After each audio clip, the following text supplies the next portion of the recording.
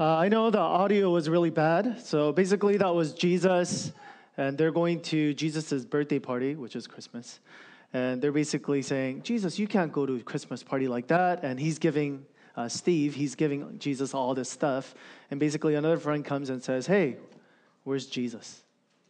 So the idea is, even amidst Christmas, because of all the lights, all the presents, all of these wonderful things, yet because of all these wonderful things, we miss the greatest thing, which is Jesus. So we started a series last week, which we said we're going to search for Christ, or we're going to search for Jesus amidst all of the noises and all the things that's going on. How do we find Jesus amidst all of these things? If you have missed last week, then you can still go on podcasts and YouTube, and you can search for our church's name, and you could actually listen to it. But today, it's going to be a mini-series, and so we're going to end it today. Today's text will come from Matthew chapter 2. If you guys want to turn your Bibles if you do have your Bibles with you, turn your Bibles to Matthew chapter 2. I'm going to be skipping around a little bit. But actually, Liz, who was the singer, who did special music for us, she actually sang the text that we're going to go over today. The wise men seeing Jesus. So I'll be reading from verse 1. Now, after Jesus was born in Bethlehem of Judea in the days of Herod the king, behold, wise men from the east came to Jerusalem, saying, where is he who has been born King of the Jews? For we saw his star when it rose and come to worship him. When Herod the king heard this, he was troubled, and all Jerusalem with him. And assembling all the chief priests and the scribes of the people, he inquired of them where the Christ was to be born. They told him, in Bethlehem of Judea, for it is written by the prophets. Verse 7, then Herod summoned the wise men secretly and told them from what time the star had appeared.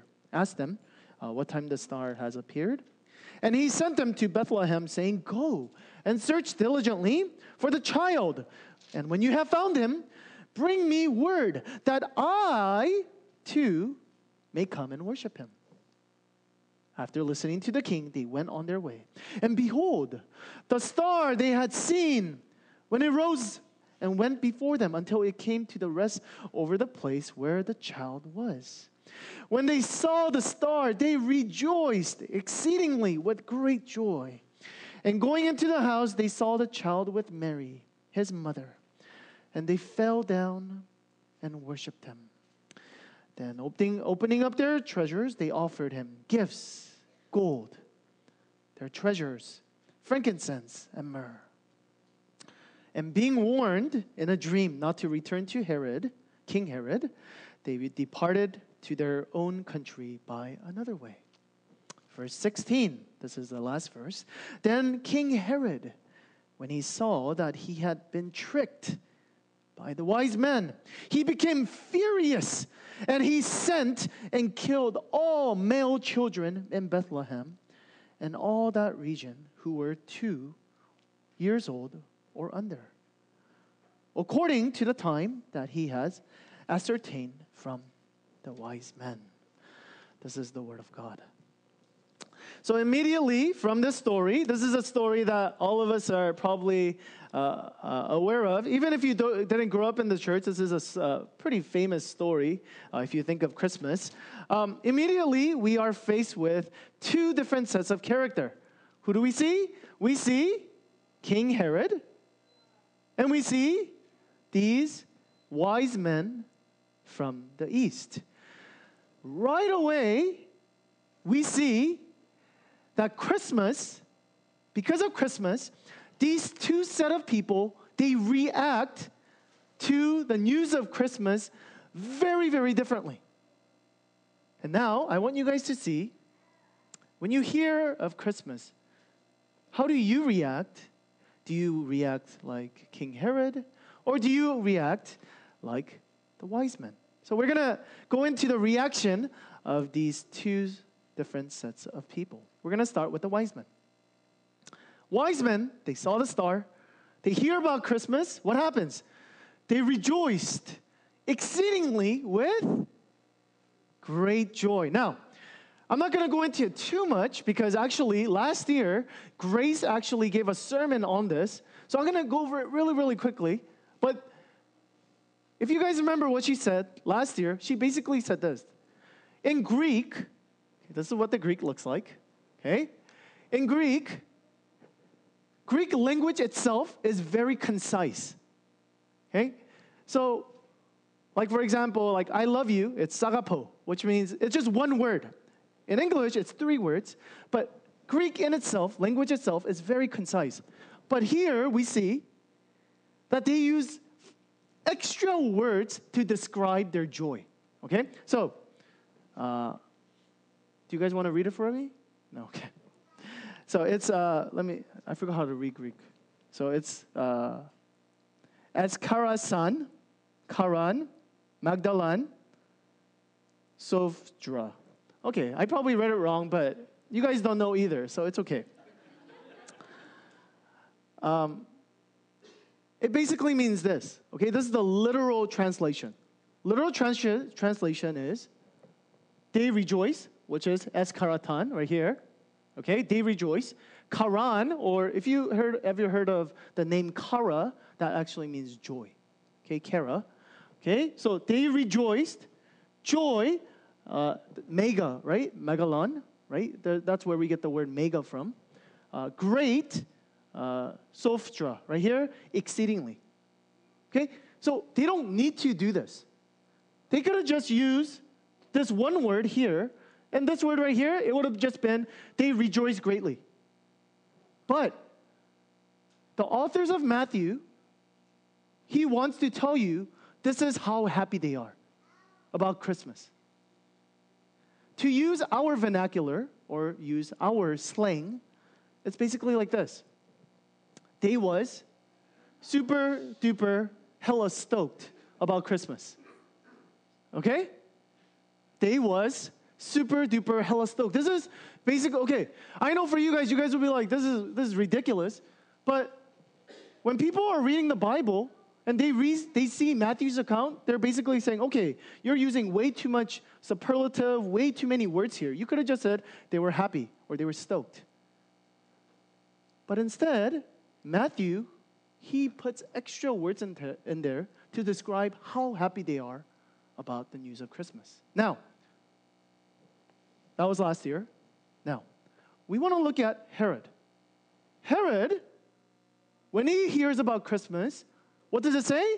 He was troubled. So do you see the contrast between the wise men and King Herod? Now, the word troubled is probably not, for us, we go, okay, I feel troubled. We don't really use that word too often. Okay, so the Greek word, it literally means to put into motion. Okay? What that tells you is, it's basically, imagine someone, when you hear a news, it is so distressing that you actually move around. Have you guys ever had that before? Maybe, like you get a phone call and you hear that somebody maybe died or that someone close to you is hurt, then something within you, you feel like your heart just like drops. Okay, that's what the Greek word actually is. Or you become sometimes very nervous that you become like fidgety, right? Like you're moving or you're going like back and forth. Or you get on your phone and you're going through this because you don't know what to do. Okay, that's what the Greek word actually describes. So we see 2 separate people and they react to baby Jesus coming on earth, Christmas, very, very differently. On one hand, we have the wise men, super duper hella stoked. We see King Herod, he's emotionally distressed, devastated that this baby is coming or baby is here. So question I want to ask you once again, okay, when you hear about Christmas, when you hear that Jesus is coming, okay, how does that make you feel?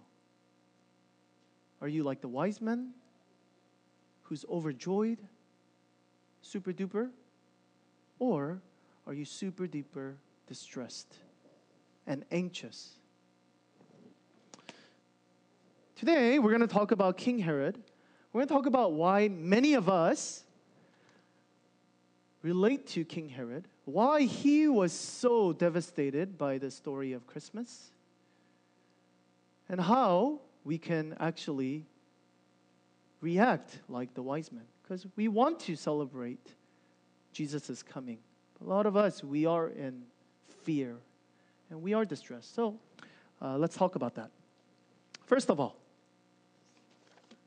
why do most of us act like Herod? And why did Herod act like this? Well, first, you have to imagine. Imagine you're King Herod. You're sitting on the throne, and these foreigners, they say they saw a star. They come to you and to your palace, and they say, "Where's the king?" What's your immediate thought? Your immediate thought is, well, I am the king. But they say, no. We mean the king, the true king. Do you see why this is disturbing and distressing for Herod? For him, he says, whoa. I'm the one who calls the shots.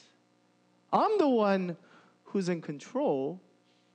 Are you telling me that there is someone else who's going to come and take away my power and my freedom? Oh, that's very distressing indeed.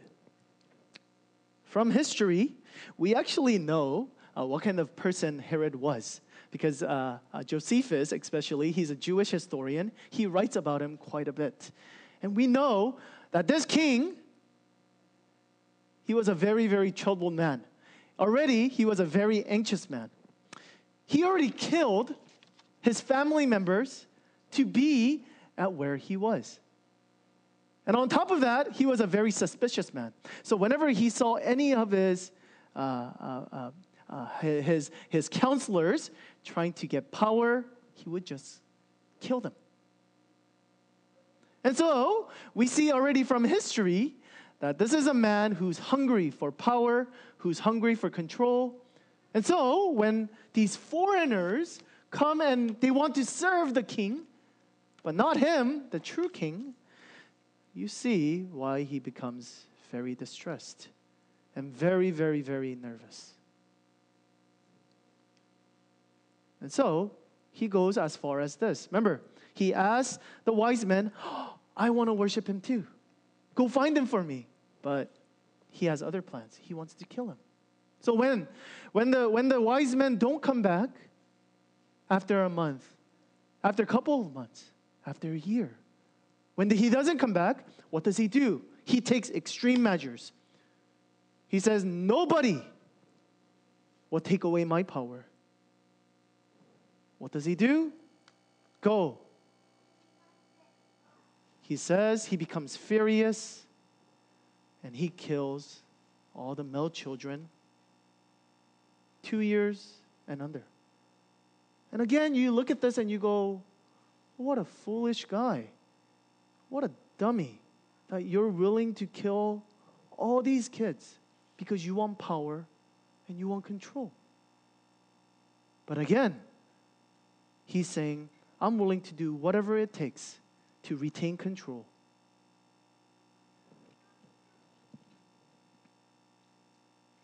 Again, we look at this and we go, what a crazy person, right? I mean, I would never do something like this. But if you really think about it, are we any that different? Because it's easy to say very similar things that Herod actually says about our own lives. How dare anyone tell me what to do? Who are you to tell me how to spend my money? Who are you to tell me what I should do. Who are you to tell me what kind of career, what kind of girl or guy I should date?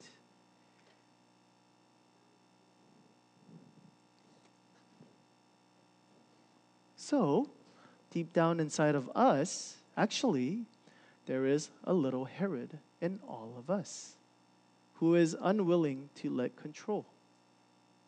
For us, when we hear, "Where is your king?" we start getting very, very nervous and very anxious. When you guys hear sermons like, "Jesus loves you," and He does, you guys are absolutely fine with that. When I tell you that Jesus is a great counselor who listens to you when you're going through a troubled time, which He is, you have no problem with that either. If He's your supporter, as long as He supports your family, He will make you rich. He will support you. You guys have no problem with that. We have no problem with that. But when pastor, or when you read the Bible, and it tells you that God is king, oh, you start fretting. You start being real uncomfortable. When God tells you surrender, you go, "Nope, I'm out." Why? Because there is little Herod in all of us. When we realize that Jesus is coming as a king, it frightens us. We have to let go of control. We have to surrender. We cannot do what we want to do. That's terrifying.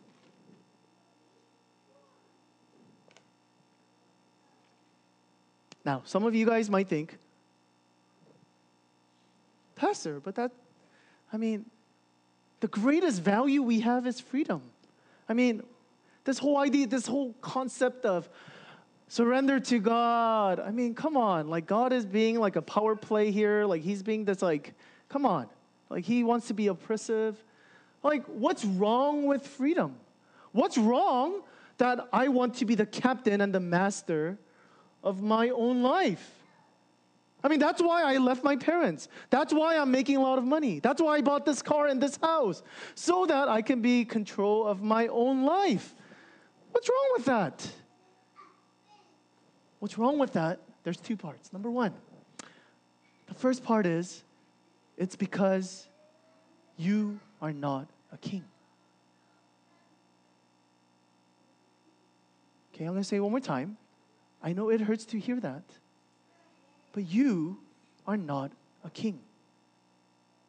The things that you have are not things that you are born with.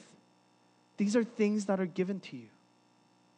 The money that you have, the skills that you have, the place that you are in, you are not there because of what you have done. All of the things that we have are given to us. So you think, "Pastor, come on, let me just do whatever I want with my life, my body, my possessions." And God says, "No.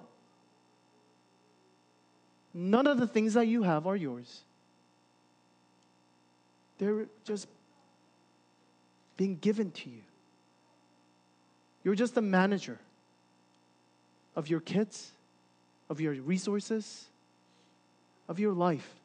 You're on borrowed time." Now, again, very uncomfortable to hear this. I understand. Why? Again, because there is little Herod inside all of us. We want control. We want glory for ourselves. We want no one to tell us what to do. But look at the mirror. Whether you like it or not, you're going to get older. You're going to die. And there will be judgment. You will be held accountable for what you do, how you live your life. You are not the king. Number two. Wow, that was depressing. Number two, you have to understand, God is not being this egomaniac, power-hungry God who says, come on. But what you have to understand is this attitude, this little Herod within us, this is what, okay, let me rephrase it. Look at all the atrocities and all the devastating things that are going on in this world. Okay, I can guarantee you 99% of the things that are going on in this world is happening because of all the little Herods that are roaming around in this world. All the self-centered, all the selfish people, including us, that are roaming around. Now, you go, Pastor, come on. You're being so pessimistic about human beings. We have done such great things. I agree, we can do great things. And yet, there's so much that we can do. Okay, now you might think, okay, whatever. Okay, don't let me tell you. I'll show you a video.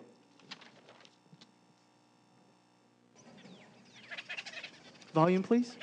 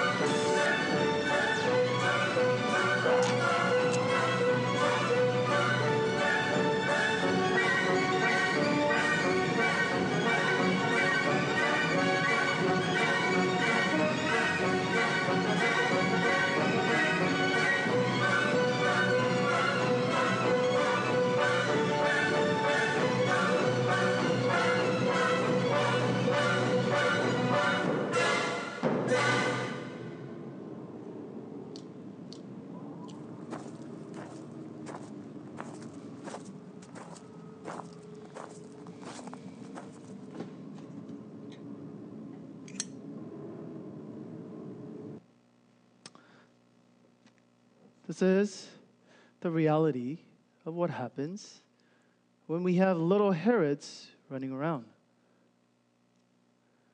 Why do you think we have rules? Why do you think we have laws? Why do you think we have lawyers? If we're such good people, why do we have these regulations? Why do we lock our doors at night? You might think, come on, Pastor, you're being so pessimistic. No, I'm not pessimistic. This is the reality of this world. Yes, there are wonderful people in this world. There are wonderful people in this room. And yet, because we have little Herods all inside of us, all of us, every single one of us, contribute to this atrocity that is happening every single day. And you might think again, Pastor, come on, I would never do this. Then you really don't know yourself. If there are no law, if no one ever knew, if you had no consequences, you would do 10 times this. That is the reality of little Herod and all of us. So for Herod to kill innocent children, that means absolutely nothing to him. There's no tears shed. Why? Because power and glory, that's all I want. Again, this is why this is a problem. And this is what the Bible continues to tell us is our problem. We want to become kings. We want to be in control. But it is because of our control that we're in this mess. The mess that you see in this world, the mess that you see in your life, the mess that you see in your family, it is because of the little Herod that is living in every single one of you. And if the little Herod does not step away from the throne, and if God is not sitting on the throne in your life, you are going to destroy your own life.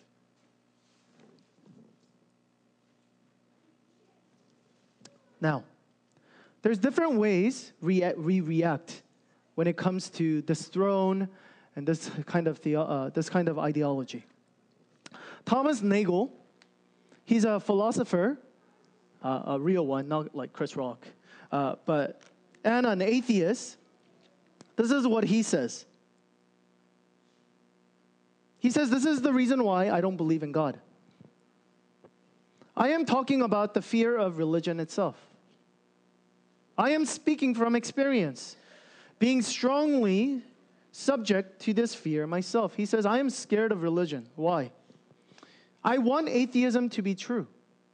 And I am made uneasy by the fact that some of the most intelligent and well-informed people I know are religious believers. It isn't just the fact that I don't believe in God. And naturally, I hope my belief is right. I hope there is no God. So he's not saying, for him at least, he's saying, the reason I don't believe in God is not because it's an intellectual one, because I know many other smart people that are actually Christians. So my reason for not wanting a God is not an intellectual one. This is his reason for why he doesn't want God. He says, I hope there is no God. I don't want there to be a God. I don't want the universe to be like that. Why? Because my guess is that this cosmic authority problem is not rare. What is he saying? He's saying, essentially, what King Herod is saying, and what I'm saying that all of us have, which is, he's saying, I want to be in control of everything that I have. I don't want there to be God. I don't want a God who is in control of everything, because that means I have to submit. I don't want this cosmic authority. I want to be in charge.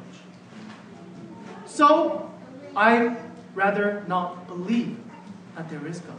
I don't want there to be God. I am the master and the captain of my soul. Now, religious people who are sitting here, you might think, those atheists. But we must understand, religious people are no different. Because even though religious people, I included, we say there is God, we actually use God a lot of times. For many of us, religious people, we do religious things not because we really want to serve God, or not because we really want God, But naturally, because we want things of God. We want joy, we want peace, we want meaning. And those are all good things, but we only want those things. Like a gold digger who only wants the money. How do I know this is true? Because of all the people who are leaving the church. Of all the people that come to me and say, God is a horrible God. Why? Because I pray to God and He never answers my prayer. He never gives me stuff. I did all these things. And what does God do? If they no longer receive stuff from God, they no longer need Him. Like a gold digger who no longer receives money, then they're willing to leave. Again, all of us, whether you believe in God or you don't believe in God, all of us, we deal with this problem. All of us have little Herod within us. So when we hear this word surrender, we get very fidgety. We become very, very troubled and emotionally distressed. Where is the true king? Where is the king? Most troubling question for Herod, and most troubling question for each and every one of us.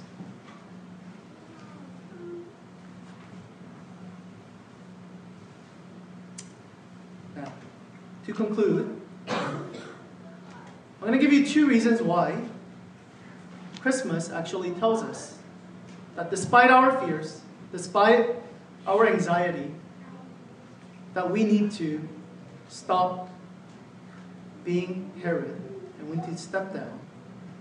And why Christmas actually tells us that we can actually trust Jesus to be our King. Reason number 1. How does Jesus come? Does Jesus come as a triumphant king who says, everybody bow down to me or I will kill you? No. He comes as the most fragile being that a human can be. Yes, God is all powerful. Yes, He is the mighty King. And yet, when He approaches us as a fragile human being. So at minimum, we know this is not a king who is power hungry. This is not a king who wants to do power play here. This is not a king who pushes his authority and says, you listen. But a king who comes humbly. A king who is willing to let go of his power. Number 2, we can trust this king because we know that he comes as a baby. He's willing to let it all go. Why? Because of you. Because of you. Because of all the little evil Herods in this room. Because you cannot let go. Because you cannot leave your throne. Because you are so wicked. Baby Jesus comes. He comes to give you hope. He comes and says, I know that you are so scared to let go. I know that you have been controlled your whole life. And you don't trust me. So you know what? I'm willing to become the most fragile thing. I'm willing to die instead of you. To redeem you. To show you that I am a good king. I am not a king who will come and ruin your life, but I am a king who has come to redeem you. This is why we see the response of the wise men. They rejoiced exceedingly. They have all this stuff. They have all this treasure. They're not desperate people. They have everything, but they realize what this king meant. So what do? They actually come seek him, and they actually let go. They actually come and worship him. They actually give him gifts. And what's the response? The response is this joy that comes, this freedom that comes. I can assure every single one of you this. I totally, absolutely understand. Because I am just as bad as you. I'm actually probably worse than you. I know that letting control is the most difficult thing in the world. But I can rest assured, not even rest assured, I can tell you this for sure. If you do not let go of your control, you will always for the rest of your life, you will be in distress. You will always have anxiety. You will never be content. Why? Because we live in a world with uncertainty. We live in a world, even though we want control, nothing is in control. Natural disasters, all these things are happening. Okay? Whether there is God or not, your desire for control, this is what's making you unhappy. Because this world, whether there is God or not, this world is ending. You're going to end. No matter how desperately you try to hold on. But for those of you who do believe in God, for those of you who want to believe in God, for those of you who want to say, I'm sick of being in control because I see the stuff that I have done in my own life. I have seen the damage that I have done in other people's life through my little Herod. Then I invite you, as we have celebrated Christmas and as we go into a new year, to let go, to get off your throne room, to realize, again, impossible for you to do it yourself, but to look at the real king. Okay? Look at the real king. Look at the king who's willing to say, I'll let go of anything. I love you so much that I'm willing to do anything for you. Now that kind of person, that kind of God, that is the God you want as your king. Let's go into time of prayer.